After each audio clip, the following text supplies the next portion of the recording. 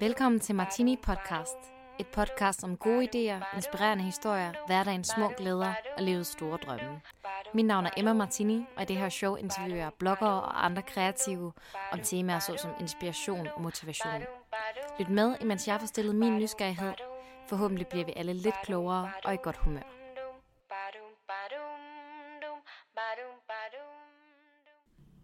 Hej alle sammen og velkommen til. Jeg er så glad for, at I lytter med i dag. Jeg har et super interessant interview klar til jer, og det er med Jane Færber, som er kvinden, der står bag den meget populære madblog Madbanditten. Nogle af jer kender måske Janes bøger, og nogle af jer kender garanteret også hendes blog. Hun skriver om LCHF, som er den her, hvad kan man kalde det, kost, hvor man spiser low carb og high fat. Og jeg spiser ikke selv LCHF, så det er ikke fordi, at det her podcast på nogen måde bliver sådan et forsøg på at omvende nogen. Derimod så bliver det en snak om, hvordan det har været at være Jane i hele den her mølle, der har været, hvor LCHF blev vildt populært og var rigtig meget oppe i medierne. Og ja, stadigvæk er det. Vi skal snakke lidt om, hvordan hun gik fra at være arbejdsløs akademiker til at få et fuldtidsjob i mediebranchen, gå ned med stress, og nu i dag sidder jeg faktisk i Paris i en lejlighed, da vi optager det her på interview, og driver en virksomhed, hvor hun blandt andet laver online forløb, blogger, men selvfølgelig også skriver kogebøger. Det er meget spændende at høre om, og jeg synes, det giver et rigtig godt indblik i det her med personen bag.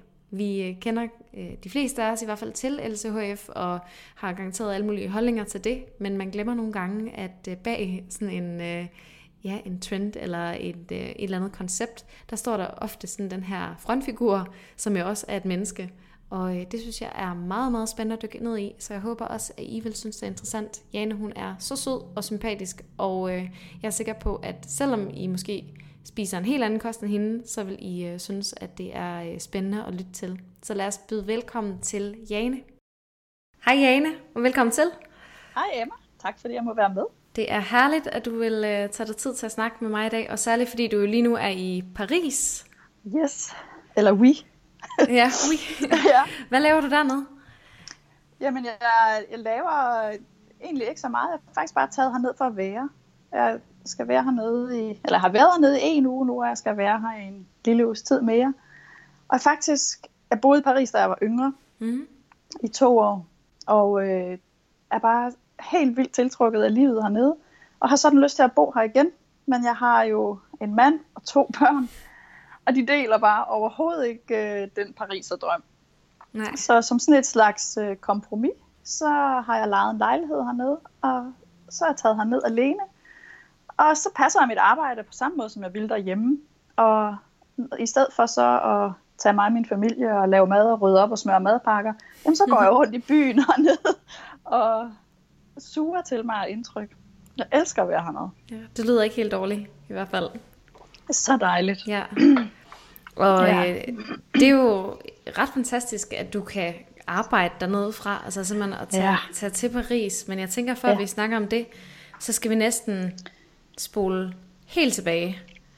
Ja, og så tage sådan lige, og der er garanteret en masse, der ved, hvem du er. Der er måske også nogen, der, hvis man ikke lige følger med blogs, eller følger med i sådan noget, så ved man måske ikke, hvem du er. Så jeg tænker, at vi skal prøve at starte helt fra begyndelsen af, og så ligesom sige, men Madbanditten, hvor begyndte det hen?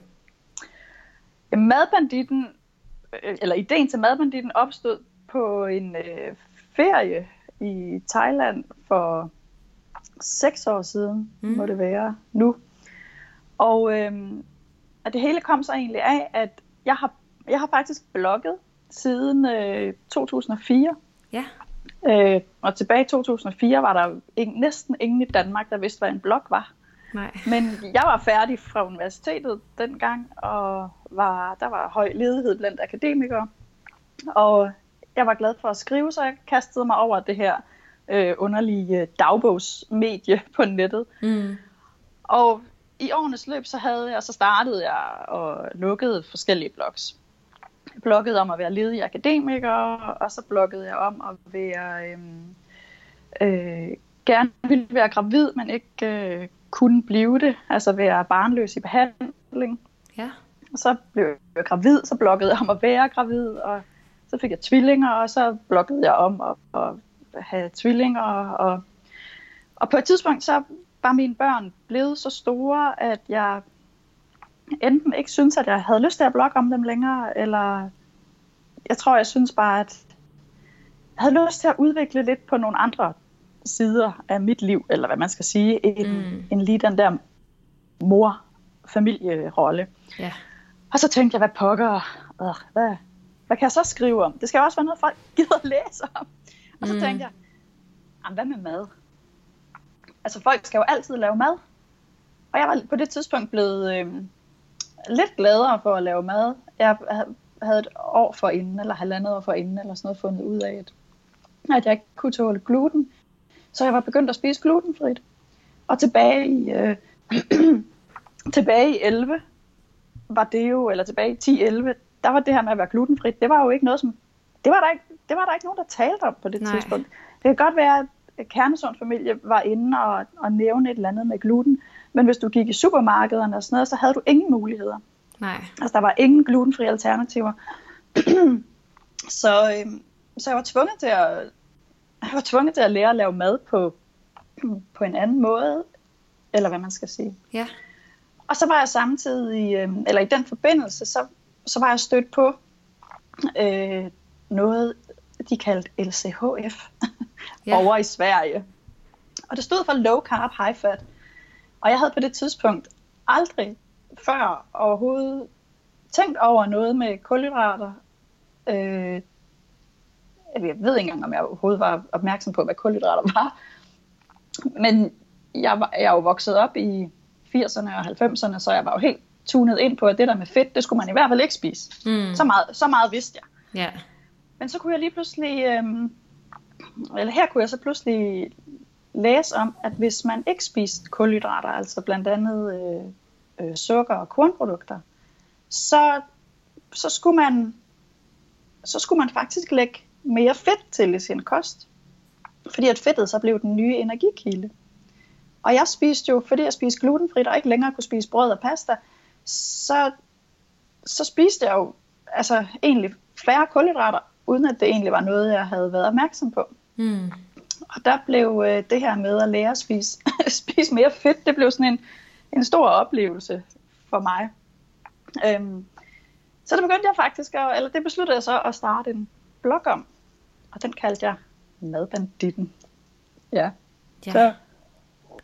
Og hvor lang tid gik der så fra, at du begynder at skrive om det her med low carb, high fat, til det sådan begynder at tage fat? Fordi det blev jo virkelig en sådan kæmpe, nu ved jeg ikke, hvad du vil kalde det. Altså jeg vil sige sådan en kosttrend.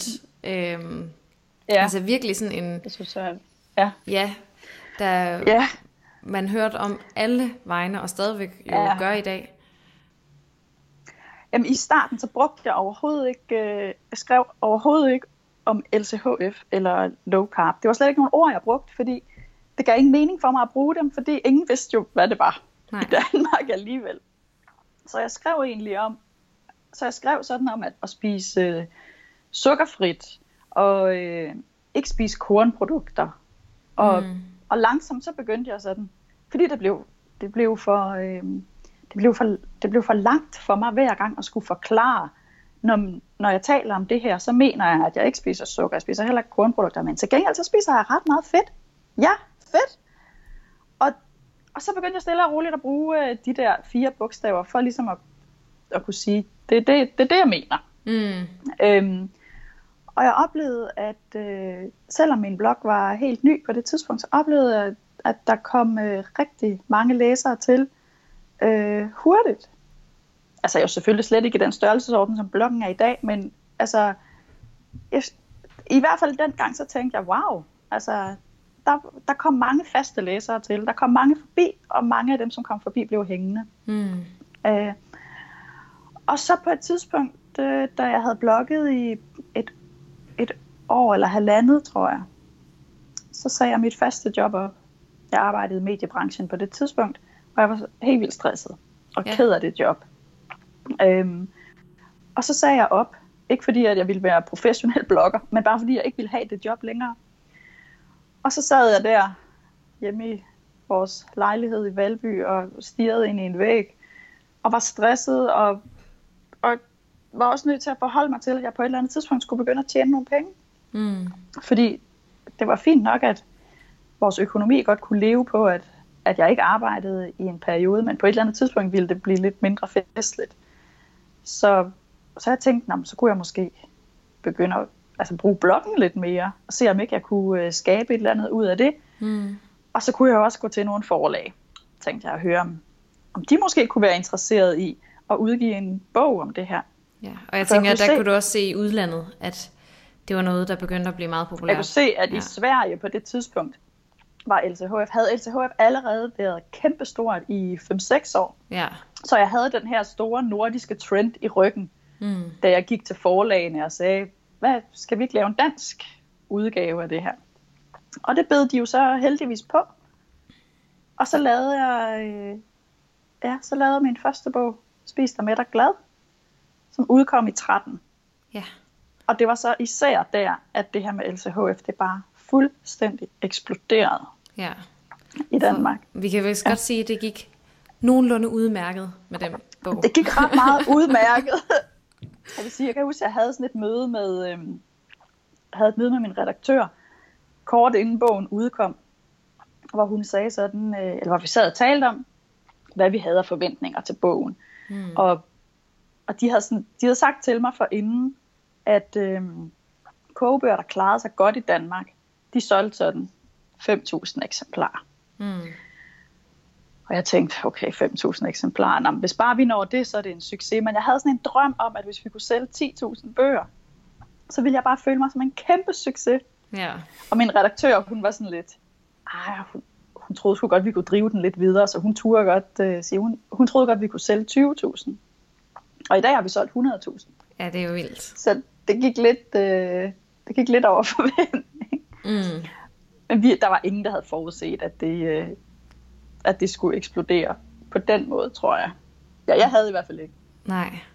Men jeg tænker, det har vel også, altså hele den bog, der så efterfølgende kom der jo flere kogebøger, det gjorde, at du lige pludselig blev sådan den her danske frontfigur for LCHF. Hvordan var det at være midt i det? Altså fordi, når jeg kigger udefra, så tænker jeg, godt dækker mig, nærmest. Ja, hvis jeg kiggede udefra, så ville jeg også tænke, godt dækker mig. Jeg vil sige, jeg er ikke nødvendigvis typen, som befinder mig bedst i rampelyset. Jeg har det nok i virkeligheden bedst, hvis jeg får lov at spille lidt en birolle. Så det har virkelig været en udfordring for mig.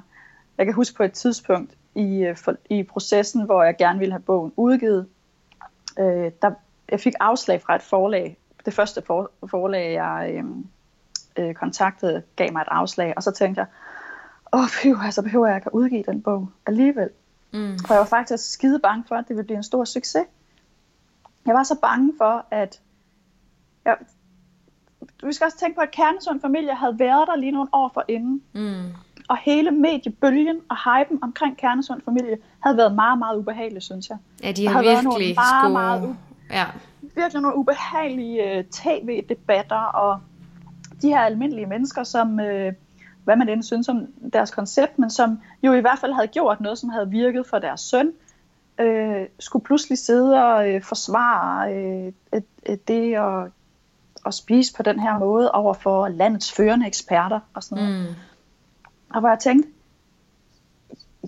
jeg vil ikke være den, der skal stå på tv og diskutere, om det er okay at spise mættet fedt med Arne Astrup eller en eller anden. Altså, så jeg var ret bange for, at det skulle ende grimt, faktisk. Men det, der så skete, det var, at medierne var simpelthen så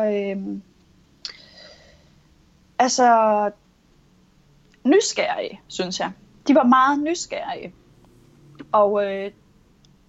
Og det blev ikke grimt. Det blev nogle gange lidt tarveligt.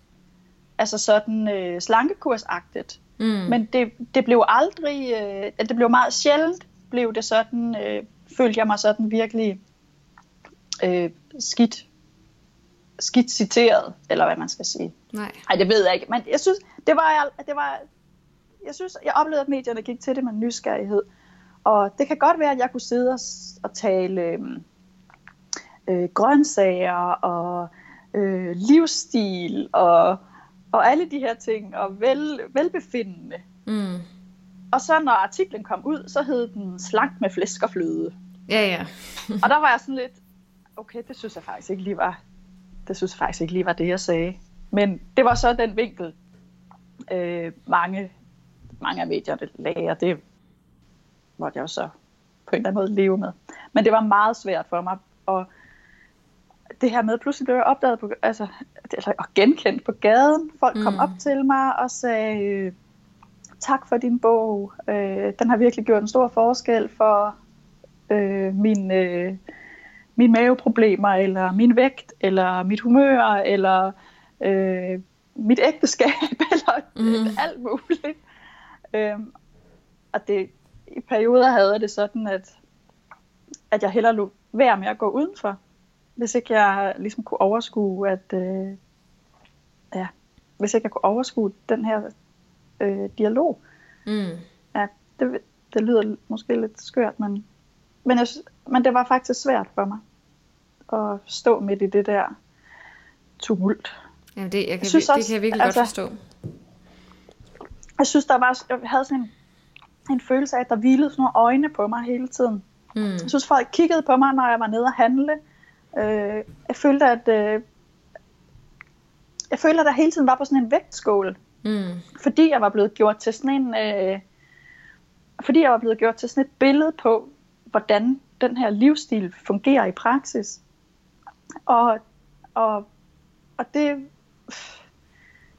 det kunne jeg da også godt være i et eller andet omfang, men mit liv er jo ikke et perfekt LCHF-liv. Altså, LCHF betyder jo som koncept utrolig lidt i mit liv. Det er jo bare, den mad, jeg spiser, falder bare sådan nogenlunde ind under den paraply, hvis man skal sige det på den måde. Ja, det var meget underligt, virkelig. Jeg har snakket med nogle andre, der har udgivet kogebøger også, som måske har lidt et koncept. For eksempel en veganer på et tidspunkt, som sagde, at gik hun ned og skulle købe ind, så følte hun, at alle kiggede på, hvad hun lagde på, på båndet. Ja. At hun skulle ligesom kunne argumentere for, sådan, hvorfor vælger jeg at købe det her, hvorfor køber jeg det her, køber hun et eller andet, der ikke lige var økologisk, kigger der nogen, der kigger skævt til en, det er jo vanvittigt ubehageligt at gå rundt og have det på den måde. Helt vildt, ja. Også i forhold til mine børn, hvor jeg nogle gange, hvor jeg kunne komme hjem fra, at vi havde været ude, og så kunne jeg komme hjem til nogle kommentarer eller nogle mails, hvor der stod, hej, jeg så lige dig og dine unger et eller andet sted, og du ved bare sådan hele tiden, man er nødt til at spole tilbage og tænke, bare vi nu ikke gik og spiste en is, og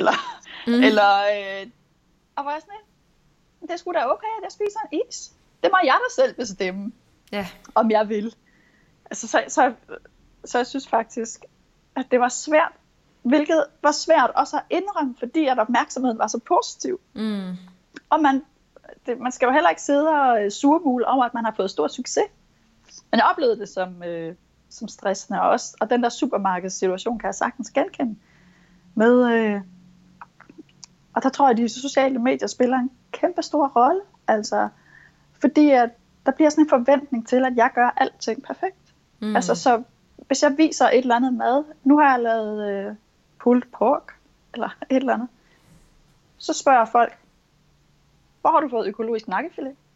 Ja. Jeg har overhovedet ikke skrevet noget sted, at den var økologisk. Men det forudsættes, at jeg har taget stilling til, at den nakkefilet, jeg bruger til min pulled pork, den er selvfølgelig økologisk. Så det føles som sådan en hel masse krav, der ligesom bliver lagt ned over en. Og det er nok også fordi det bliver så personligt. Du er ikke bare madbanditten, du er Jane, som man man ser ikke bare på det som en bestemt kostretning, man kan vælge at følge, men man følger ligesom din kost. Så spiser du en is, så har man også selv lov til at spise en is, hvis man så spiser LCHF. Så du er ligesom sådan billedet på, hvordan rigtigt. Man gør det rigtigt. Ja. Så på den måde, så har jeg også, så jeg har haft sådan en kæmpe opgave i også at tale for det personaliserede.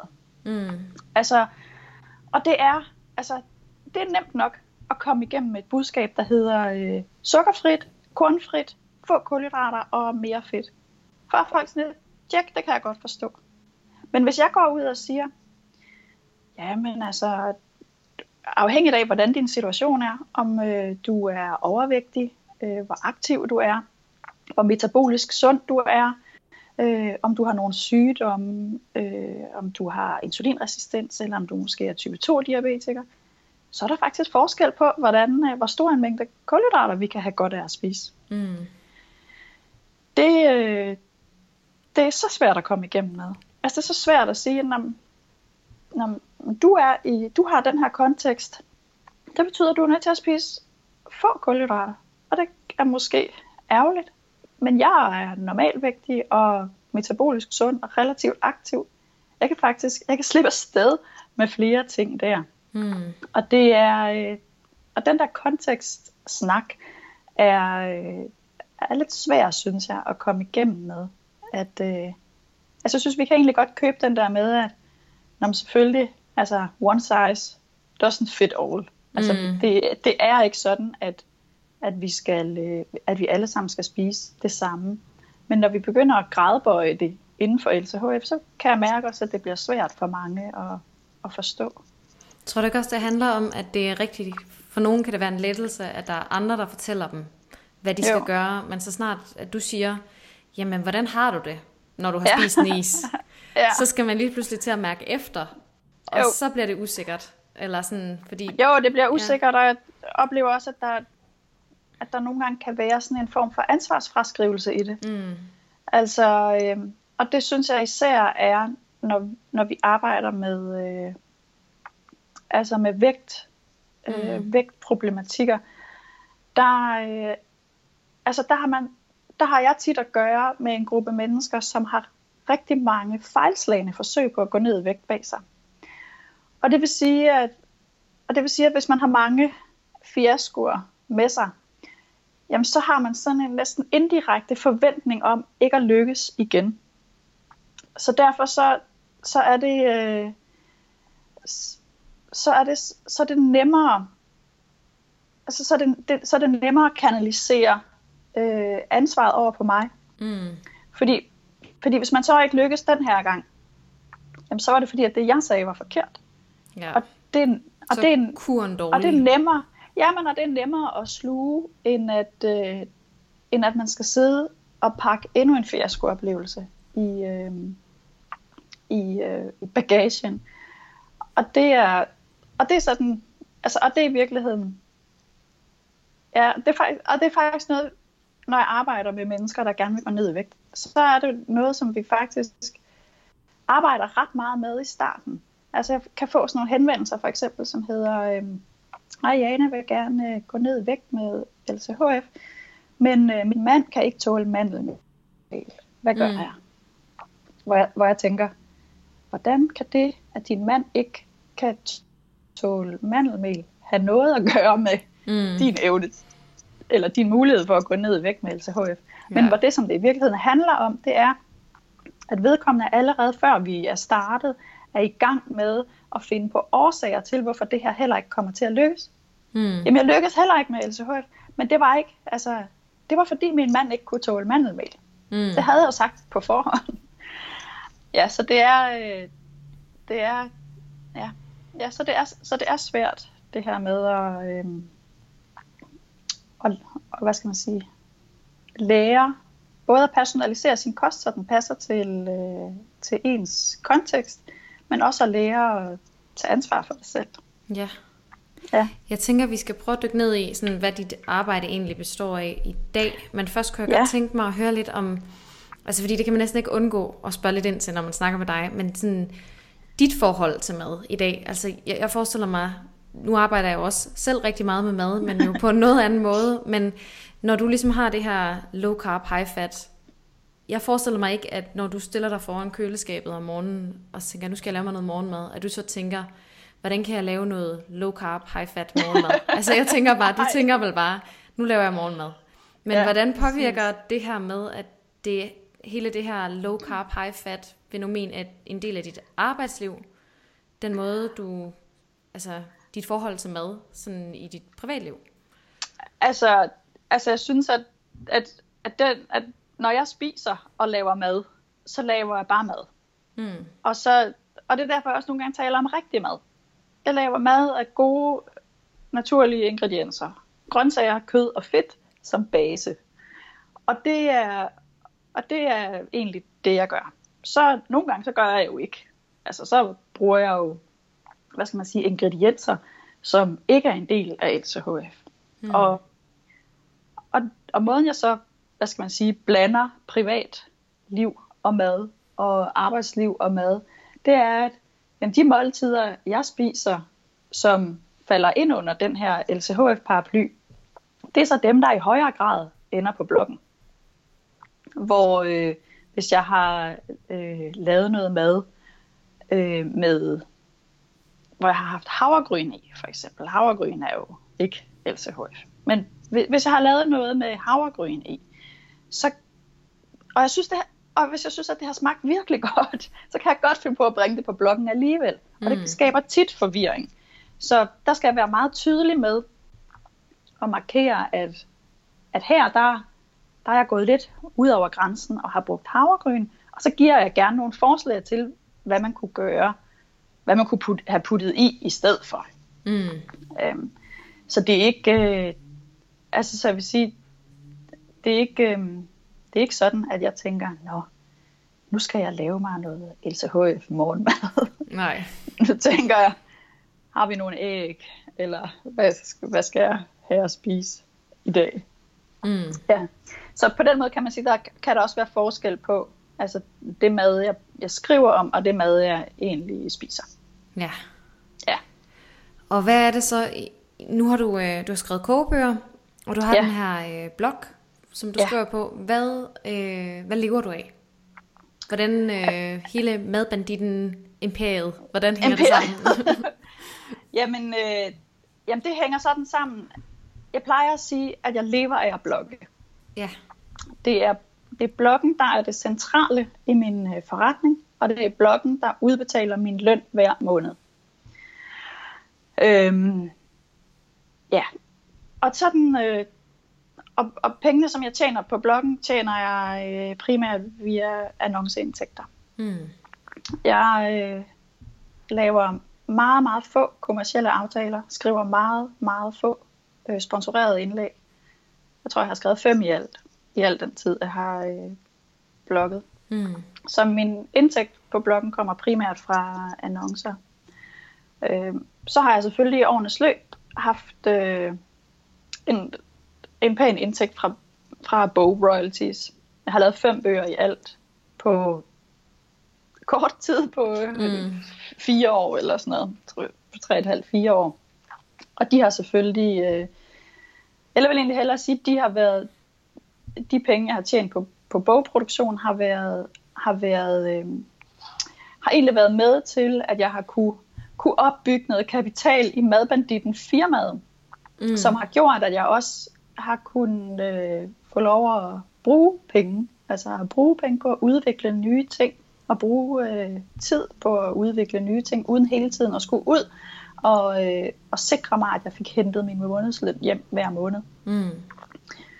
Og nu har jeg lige holdt en pause med at lave fysiske bøger, for jeg har i det sidste års tid arbejdet på at lancere nogle online produkter. Jeg har lanceret en online guide til LCHF. Altså det, som man på mange måder ville kalde en e-bog. Men for ikke ligesom at forvirre det med mine andre bøger, så har jeg valgt at kalde det en guide.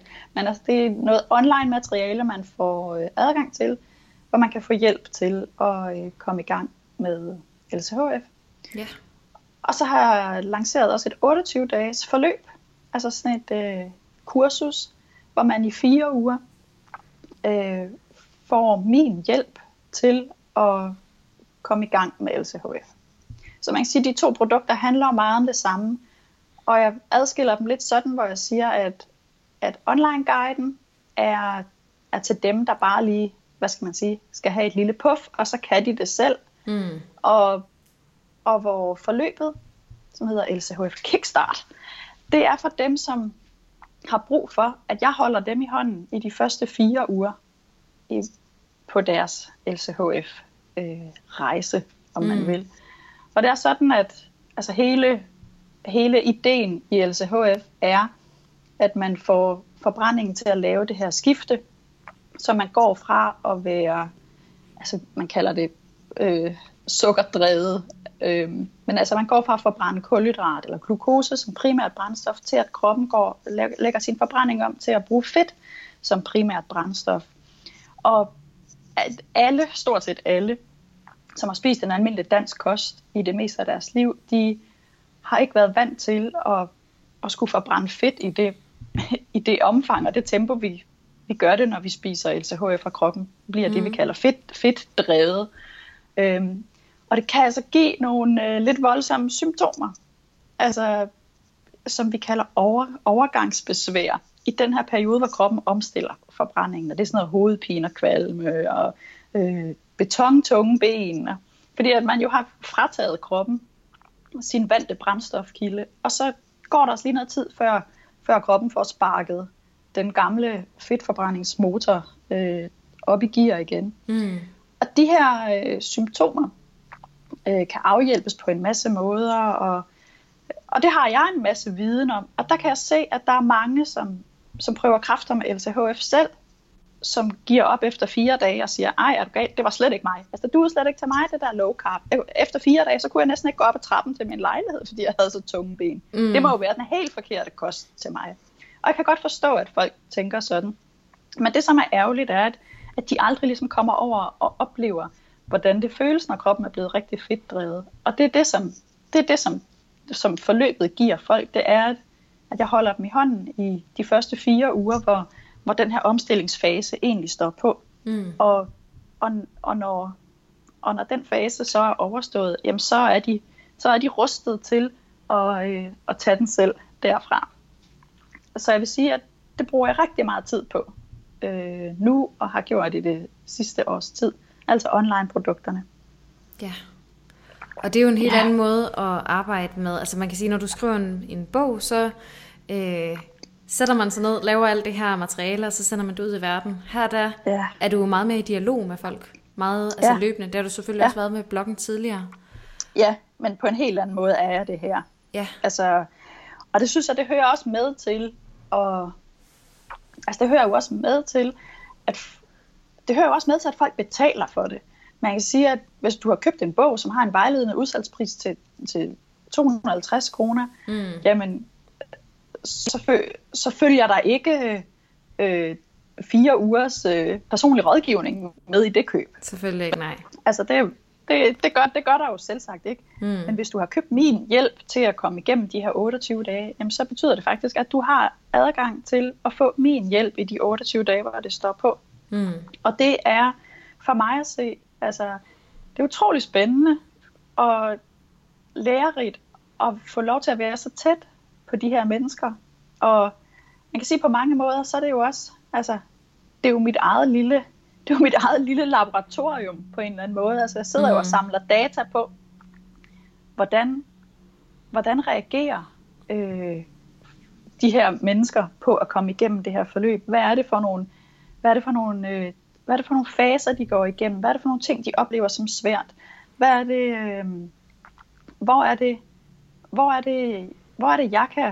det, jeg kan byde ind med noget, som ligesom bøder faldet på nogle af de her ting? Og det, som er rigtig spændende ved at arbejde med online-produkter i forhold til fysiske bøger, det er jo også, at det giver mig mulighed for at gå ind og sige, hey, det fungerede faktisk ikke så godt. Nu laver jeg det lige om, fordi jeg kan se, at der er rigtig mange, der har de her udfordringer, når de kommer hertil. Det kan jeg lige sørge for, at vi får adresseret til det næste hold, som kører igennem. Hvor man kan sige, når du har sat det sidste punktum i en bog, så er den, som den er, til en nærmest evig tid.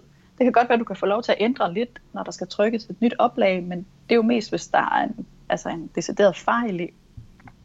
Så det er, på den måde er det rigtig spændende at arbejde med online-produkterne, både fordi jeg får lov til at komme så tæt på folk, men også fordi, at jeg har mulighed for hele tiden at tilrette mit produkt, så det hele tiden bliver bedre.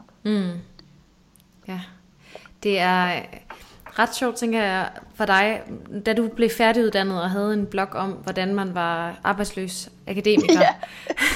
Og så der til, at du nu sidder i en lejlighed i Paris og kører online programmer, hvor du hjælper folk med at tabe sig igennem en bestemt kost. Altså, havde du nogensinde forestillet dig, at du skulle ende som selvstændig og lave noget og beskæftige dig med det, du laver i dag? Nej, både og. Hvis jeg har aldrig ønsket mig at være selvstændig. Jeg har altid tænkt, det er overhovedet ikke noget for mig. Altså, der er jeg alligevel for tryghedsmennesker, og jeg kan godt lide, at jeg ved, at der kommer penge ind de næste 3 måneder. Men alligevel så kan jeg også huske, at da jeg blev færdig på universitetet i 2004, der stod jeg der og tænkte, okay, nu har jeg en kandidatgrad i fransk og retorik. Hvad var det lige, jeg skulle med den? Jeg var ikke interesseret i at undervise, og mange, som har den uddannelse, jeg har, de underviser jo på gymnasiet. Og det vidste jeg helt fra starten, at det ville jeg ikke. Jeg var ret vild med det der med retorik, fordi det havde lært mig alt muligt om kommunikation, og om at skrive, og om at definere modtagergrupper, og alle mulige ting. Så det ville jeg egentlig meget hellere. Men jeg kan huske, at jeg på et tidspunkt tænkte, da jeg stod som færdiguddannet, der tænkte jeg, hvis jeg skulle vælge uddannelse i dag, så tror jeg ville have valgt et eller andet med mad og sundhed. Og så tænkte jeg, jamen sådan blev det jo ikke. Og så gik jeg videre ud i mit liv og fik et job i mediebranchen, hvor jeg så arbejdede i 5-6 år. Altså, så man kan sige, så tanken om det lå der egentlig tidligt. Og jeg kan faktisk ikke rigtig forklare, hvorfor jeg allerede tænkte det dengang.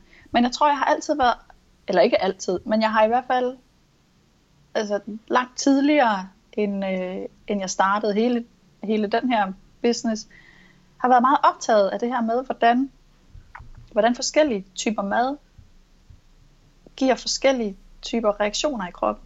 Altså hvordan man kan have det helt forskelligt. Alt efter hvilken kost man spiser, eller hvilke typer mad man spiser. Og det synes jeg er helt vildt fascinerende. Og det er jo så på mange måder det, jeg har bygget en forretning op om nu. Ja, jeg tænker også, du bruger ikke kortene. Nej, men du bruger jo alligevel meget af det fra din uddannelse. Altså de ting, du nævnte før, ikke, med målgrupper og kommunikationen og alt sådan noget i dit arbejde.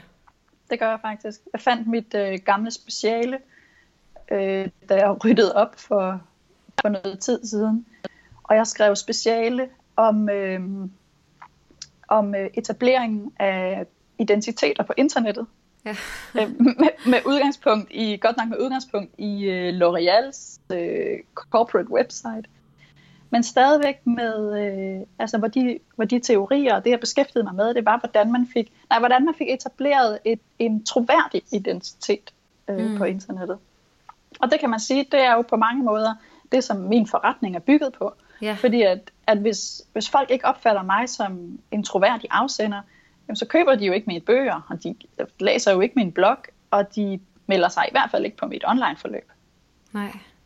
Så indirekte, så bruger jeg faktisk min uddannelse mere, end jeg egentlig havde troet, jeg ville komme til. Ja.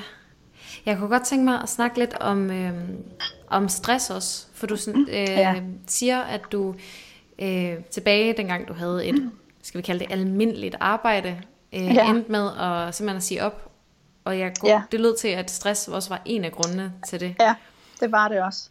Jeg havde nogle år forinden, 2-3 år forinden eller sådan noget, havde jeg været sygemeldt med stress. Ja. Hvor jeg havde været syg med stress, og jeg havde været væk fra mit arbejde i noget tid. Og det var sådan en oplevelse for mig. Altså det var lidt uhyggeligt, nogle af de ting, der der skete dengang. Jeg var godt klar over, at jeg i en periode havde kørt mig selv for hårdt, og også at min arbejdsplads havde kørt mig for hårdt. Men jeg levede jo også et liv, hvor jeg havde små tvillinger, og travlt fuldtidsjob, og en mand med et endnu travlere fuldtidsjob. Altså, og det er jo ikke specielt særligt for mig. Det er jo sådan, mange småbørnsfamilier lever, og det er bare det er regnestykket, der ikke går op. Og det som skete for mig, det var, at jeg blev rigtig stresset. Altså, var min læge til sidst sygemeldt mig. Og så, efter jeg havde været sygemeldt i en periode, så kom jeg så tilbage på arbejdet. Og var jo helt vildt opmærksom på, at nu skulle jeg være meget klogere, og jeg skulle gøre det hele meget anderledes og bedre, og alt muligt. Og det lykkedes mig så egentlig også faktisk at arbejde i nogle år. Men det, der så skete på det her tidspunkt, som førte op til, at jeg endte med at sige op, det var, at jeg kunne mærke, at de her symptomer, som jeg havde haft med stress, de begyndte at komme tilbage. Og for mig var det sådan noget med, det var søvnløshed, og det var kvalme og koncentrationsbesvær, hukommelsesbesvær, og ja, sådan nogle ting. Altså sådan nogle ting, hvor jeg kunne sidde på arbejde, og så lige pludselig kunne jeg ikke huske, hvordan jeg startede, altså hvordan jeg fik oprettet en e-mail i Outlook, for eksempel. Det er altså ret uhyggeligt. Ja. Altså, når hjernen kortslutter på den måde. Og så havde jeg en lang periode, hvor jeg prøvede at ændre på mine arbejdsforhold. Altså, jeg prøvede at ændre på situationen, jeg var i. Og da det ikke lykkedes mig, så synes jeg ikke rigtigt, at jeg havde andre muligheder faktisk, end at forlade det job. Nej. Fordi hvis jeg var blevet der, så var jeg blevet alvorligt stresset igen. Og det synes jeg simpelthen ikke, var forsvarligt over for min familie. Eller mig selv selvfølgelig også. Men jeg synes ikke, så det blev sådan et spørgsmål om jeg synes, at jeg kunne være det bekendt over for min familie, at de skulle se mig splat sammen som en karklud igen. Og så sagde jeg op. Og man kan sige, forinden havde jeg også haft, jeg havde sådan en drøm om at prøve at starte lidt forfra. Og det var, og det er så svært. Altså det er så svært at gøre, når man er fanget i den der faste hverdag. Og jeg tror også, altså jeg havde haft tvillinger og små børn, og det der, og vi havde bare haft sådan nogle år, hvor det bare havde været ekstremt hæsblæsende, og jeg havde sådan lyst til at tage sådan en pause, hvor jeg trak stikket og sagde, hey, skal vi lige prøve at mærke efter, om jeg egentlig synes, at jeg er det rigtige, på vej det rigtige sted hen. Jeg var vel på det tidspunkt 35 eller sådan noget, så jeg var jo også, altså, jeg var jo rigtig voksen, eller hvad man skal sige, men alligevel også i sådan en situation, hvor jeg sådan lidt, er det det her, jeg har i vente resten af mit liv? Det kunne jeg næsten ikke overskue, at det var sådan, mit liv skulle være. Og man får ikke lige solgt ideen ind om, at hey, jeg tager lige et års sabbat. Eller, ja, det er sådan lidt sådan et sabbatår, ligesom folk gør efter. Ja, jeg havde brug for at få lov til lige at tænke over, hvad pokker det egentlig var, jeg gerne ville. Og så kan man sige, så var jeg jo så i den heldige eller uheldige situation, at beslutningen jo blev truffet for mig, eller hvad man skal sige, på den måde, at jeg faktisk ikke kunne retfærdiggøre at blive i det job. Nej. Og så sagde jeg op. Ja. Og hvad er så stress i det arbejdsliv, du har nu? Fordi jeg tænker, at for mig lyder det jo ikke som om, at det har været fuldstændig roligt med 5 kogebøger på 3,5 år, og at være sådan en, som medierne virkelig har interesse for. Og sådan, hvordan... Jamen, jeg synes, jeg har oplevet det... Eller en af de første ting, jeg oplevede, det var, at efter jeg havde skrevet den første bog, som pludselig var sådan en kæmpe succes, så gik mit forlag og jeg jo selvfølgelig sammen og aftalte, at vi skulle da bare have en ny bog ud. Og det kunne da næsten ikke gå hurtigt nok. Så jeg skrev bog nummer 2 under ekstremt meget pres. Altså der var kæmpe mediebevågenhed. Jeg turnerede Danmark rundt med foredrag. Noget som i øvrigt var en kæmpe overvindelse for mig. Det der med at stille mig op og tale på en scene. Samtidig med at jeg skrev en bog i toget på vej til og fra Jylland. Og så endte jeg faktisk med at få nogle af de her stresssymptomer igen. Ja. Og så kom jeg til sådan en lidt kedelig erkendelse af, at jeg var ikke kun blevet stresset på mit gamle arbejde, fordi jeg havde en dum chef. Altså, det var sgu også noget i mig, der gjorde det. Altså, det var den måde, jeg taklede det på, og den måde, som jeg ikke formåede at få sat nogle grænser, inden det kom dertil. Og det var sådan lidt en kedelig erkendelse, synes jeg. At selv når jeg var min egen chef, så kunne jeg få de samme symptomer. Ja. Så, og samtidig var jeg også i sådan en situation, hvor jeg vidste da ikke, hvor længe det der Elsa HF ville blive ved med ligesom at være populært. Så jeg skulle jo også, altså, jeg var jo optaget af at skulle etablere mig, eller skabe mig et eller andet navn i den periode, hvor jeg havde muligheden for det. Så jeg knoklede jo også bare helt vildt. Så arbejdspresset, synes jeg, var ligesom en af grundene til, at jeg godt kunne blive stresset selv. Så var der jo selvfølgelig det stress forbundet med det, som vi har talt om, med at jeg pludselig synes, at alles øjne hvilede på mig, og det synes jeg var meget stressende. Altså, så synes jeg aldrig, jeg kunne være mig selv, eller alene, eller så det var også stressende. Med årene, synes jeg, har jeg lært at håndtere det rigtig meget bedre. Jeg har lært ikke at overbooke min kalender på den måde, som jeg gjorde i de første år. Jeg har lært, at jeg skal tage nogle pauser. Altså hvis jeg har nogle sociale arrangementer, eller hvis jeg holder foredrag, eller jeg laver noget, som på en eller anden måde, som jeg ved tager mere energi, end det giver, så er jeg nødt til at plotte nogle pausedage ind i kalenderen. Og det kan så være dage, hvor jeg er nødt til at sige nej til andre aftaler. Også selvom min kalender egentlig er tom. Og det tror jeg, det er sådan noget, jeg er nødt til at gøre for at overleve i det. Samtidig er jeg også blevet meget, meget, meget mere kredsen med, hvad jeg tager ind af opgaver. Og hvad jeg siger ja til. Altså jeg havde det sådan i starten, der havde jeg sådan en politik om, at jeg ville sige ja til alt. Jeg ville sige ja til alt, fordi, og så ville jeg ligesom se, hvad det bar med sig. Så når nogen sagde, hey, har du lyst til at være med i det her projekt? Ja, det vil jeg gerne. Har du lyst til, at vi laver et samarbejde på den her måde? Ja, det kan vi godt. Og nu har jeg det faktisk helt omvendt. Nu siger jeg som udgangspunkt nej til alt. Altså, hvis jeg får en henvendelse om noget, nej. Og så læser jeg den igennem, og hvis det så er ekstraordinært interessant, så kan det være, at jeg siger ja. Men jeg er virkelig gået fra at have et ja som udgangspunkt, til faktisk at have et nej tak som udgangspunkt. Og det har hjulpet gevaldigt også. Ja, jeg kan huske, at vi på et tidspunkt snakkede om det der med, at man som selvstændig, så tænker man, hvorfor er det egentlig, man gerne vil være selvstændig? Jamen det er måske, fordi man forestiller sig, at man vil have den her frihed, og man vil kunne holde fri en torsdag, hvis man har lyst til det, og at man kan tage til Paris og sådan noget. Men så lige pludselig så ender man med at have så mange forskellige ting, man skal forholde sig til, at man i virkeligheden nærmest har flere forpligtelser end på et almindeligt job. Altså der synes jeg, det er så inspirerende, at du sidder i Paris lige nu, og virkelig sådan får gjort noget ved de der ting, man tænker, hvis jeg var selvstændig, så kunne jeg jo bare arbejde for Paris. For det er jo også sådan noget, jeg siger til mig selv, men jeg sidder ikke i Paris lige nu.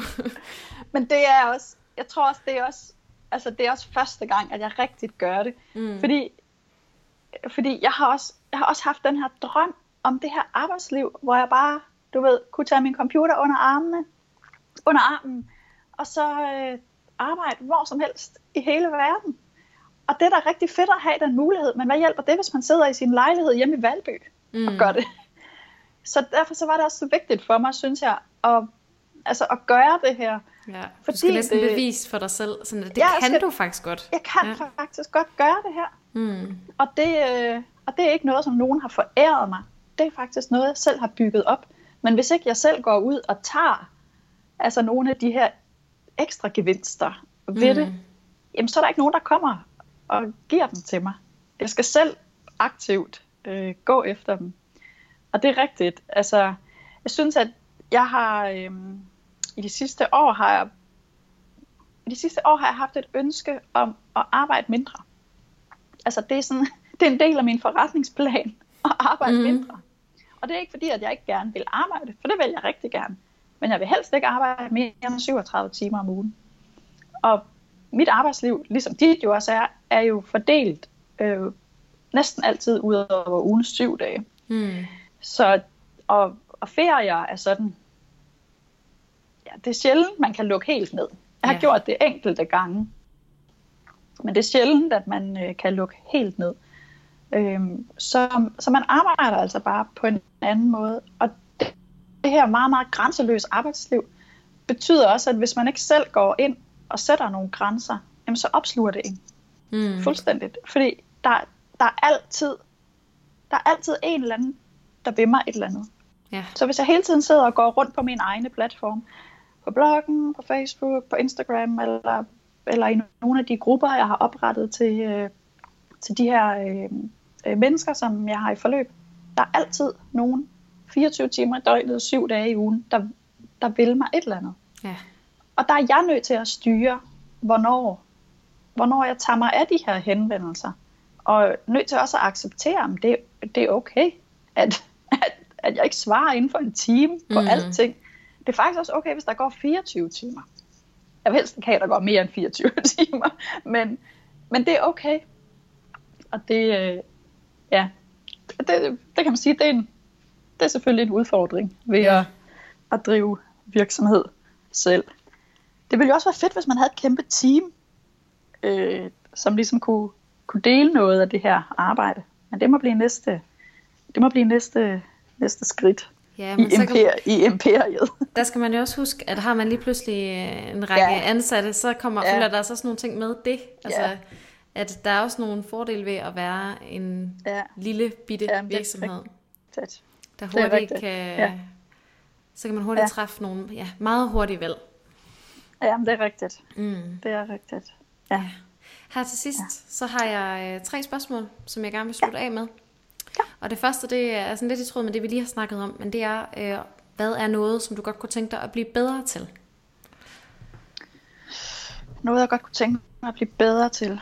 Jeg kunne godt tænke mig at blive bedre til at holde helt fri. Altså, jeg kunne godt tænke mig at blive bedre til at lukke helt fra min computer, lægge min iPhone væk, og bare være mere til stede. Og det gælder egentlig, det er ikke kun hægtet op på arbejdslivet, synes jeg. Det er også, og det er jo det, der sker, når arbejdsliv og privatliv eller fornøjelser jo også smelter lidt sammen. Men jeg kan mærke, at jeg har rigtig meget at hente i at lukke for alt den der ydre stimuli og få lov til at hvile hjernen og bare være. Ja. Jeg arbejder en lille smule med det hernede også, for jeg kan mærke også, at når jeg går på gaden hernede, jamen så har jeg solbriller på, og så har jeg, nu har det været rigtig varmt, men så har jeg solbriller på, og så har jeg noget i ørerne. Måske en podcast, eller hvor jeg sådan lidt, altså det er også sådan en måde at distancere sig fra verden, og der kunne jeg godt tænke mig at skrælle det der yderste lag af, altså væk med solbrillerne, væk med propperne i ørerne, og så faktisk være til stede der, hvor jeg er. Ja, det kunne jeg godt tænke. Jeg har haft mine høretelefoner til min iPhone har været i stykker. Der er en løs forbindelse i, som gør, at de konstant, altså hører jeg et podcast, så skifter det til næste podcast og næste podcast, og så lige pludselig speed, så snakker de vildt hurtigt, og sådan, så det er åndssvagt irriterende, men det har faktisk jeg har ikke fået det fikset i løbet af de sidste 2-3 uger, og det har faktisk gjort, at så har jeg gået en tur uden at høre noget, og så står jeg faktisk og laver mad, uden at der kører noget i baggrund og sådan noget. Det er i starten, der var jeg vildt irriteret over det, men nu er det faktisk blevet sådan lidt, at det er faktisk ret rart. Nogle så det er i gange. virkeligheden, det er sådan en genopdragelse. Ja, altså, vi skal lære at monotaske.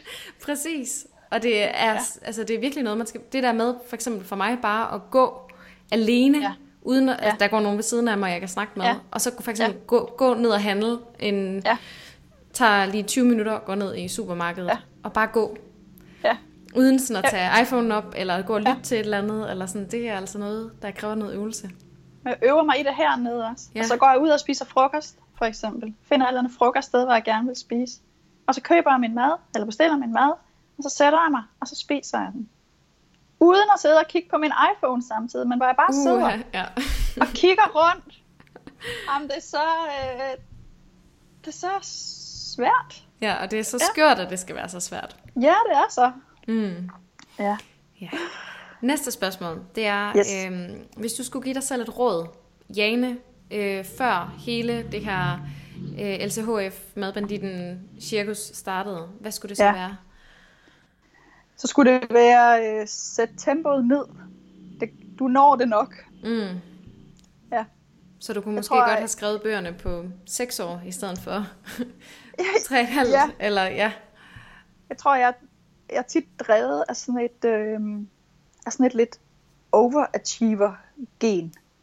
Og det er selvfølgelig også med til at jeg får skabt en masse ting, men det er også nogle gange unødvendigt. Ja. Altså, kunne jeg have haft lige så stor succes, hvis jeg kun havde skrevet 4 bøger? Eller 3? Jamen, det tror jeg sådan set godt. Altså, så det er, lad være med hele tiden at prøve at overoptimere på alting. Det behøver man ikke. Nej.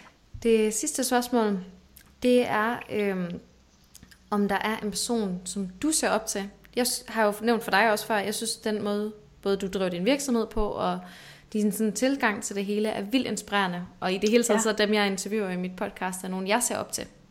Så om du kan nævne en eller anden, som du finder særlig inspirerende?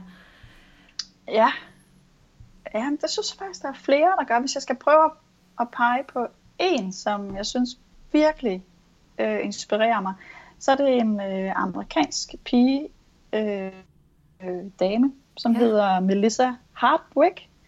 Hun står bag et koncept, der hedder Whole 30, som er sådan er 30 dages, som egentlig er et 30 dages paleo-agtigt forløb, hvor man ligesom, hun kalder det, at det er en nutritional reset. Altså du resetter ligesom hele dit system ved, at du tager alle de ting væk i din kost, som potentielt kan give problemer i forhold til din fordøjelse, eller dit velbefindende, eller din mentale sundhed. Eller, og det er ikke et koncept, jeg har gennemprøvet, men hun er en helt vildt dygtig formidler. Hun er både utrolig dygtig til at formidle svært fagligt stof, men hun er også hun er utrolig dygtig til at kommunikere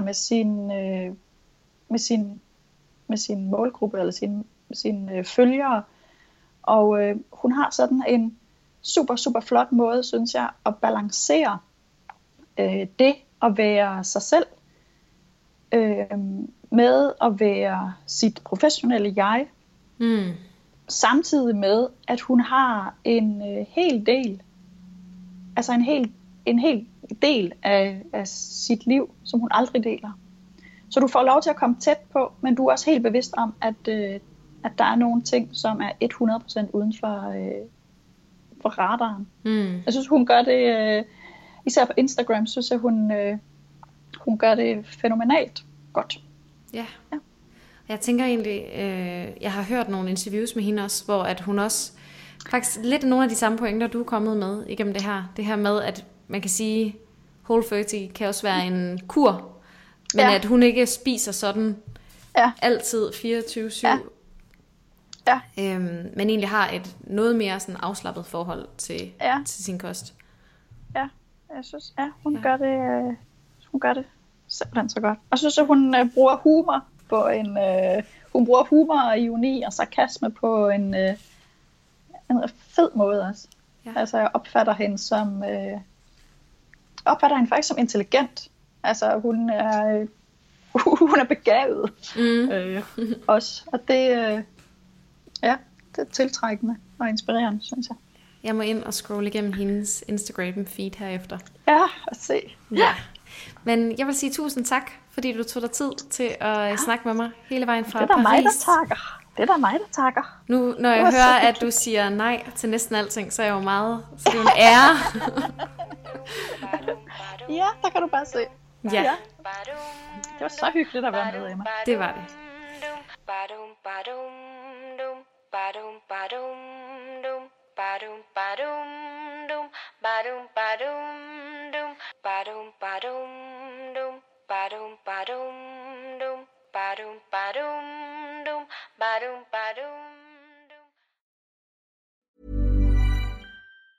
Ever catch yourself eating the same flavorless dinner 3 days in a row?